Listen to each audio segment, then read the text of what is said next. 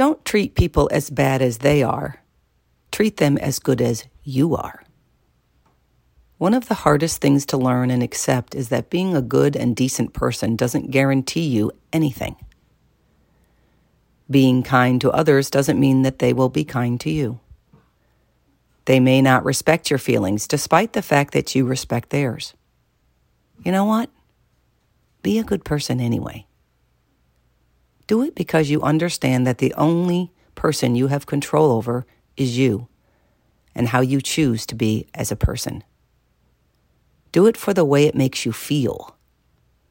Do it because that is how you want to be as a person. As for others, we can only choose to accept how they treat us or walk away. Be kind anyway.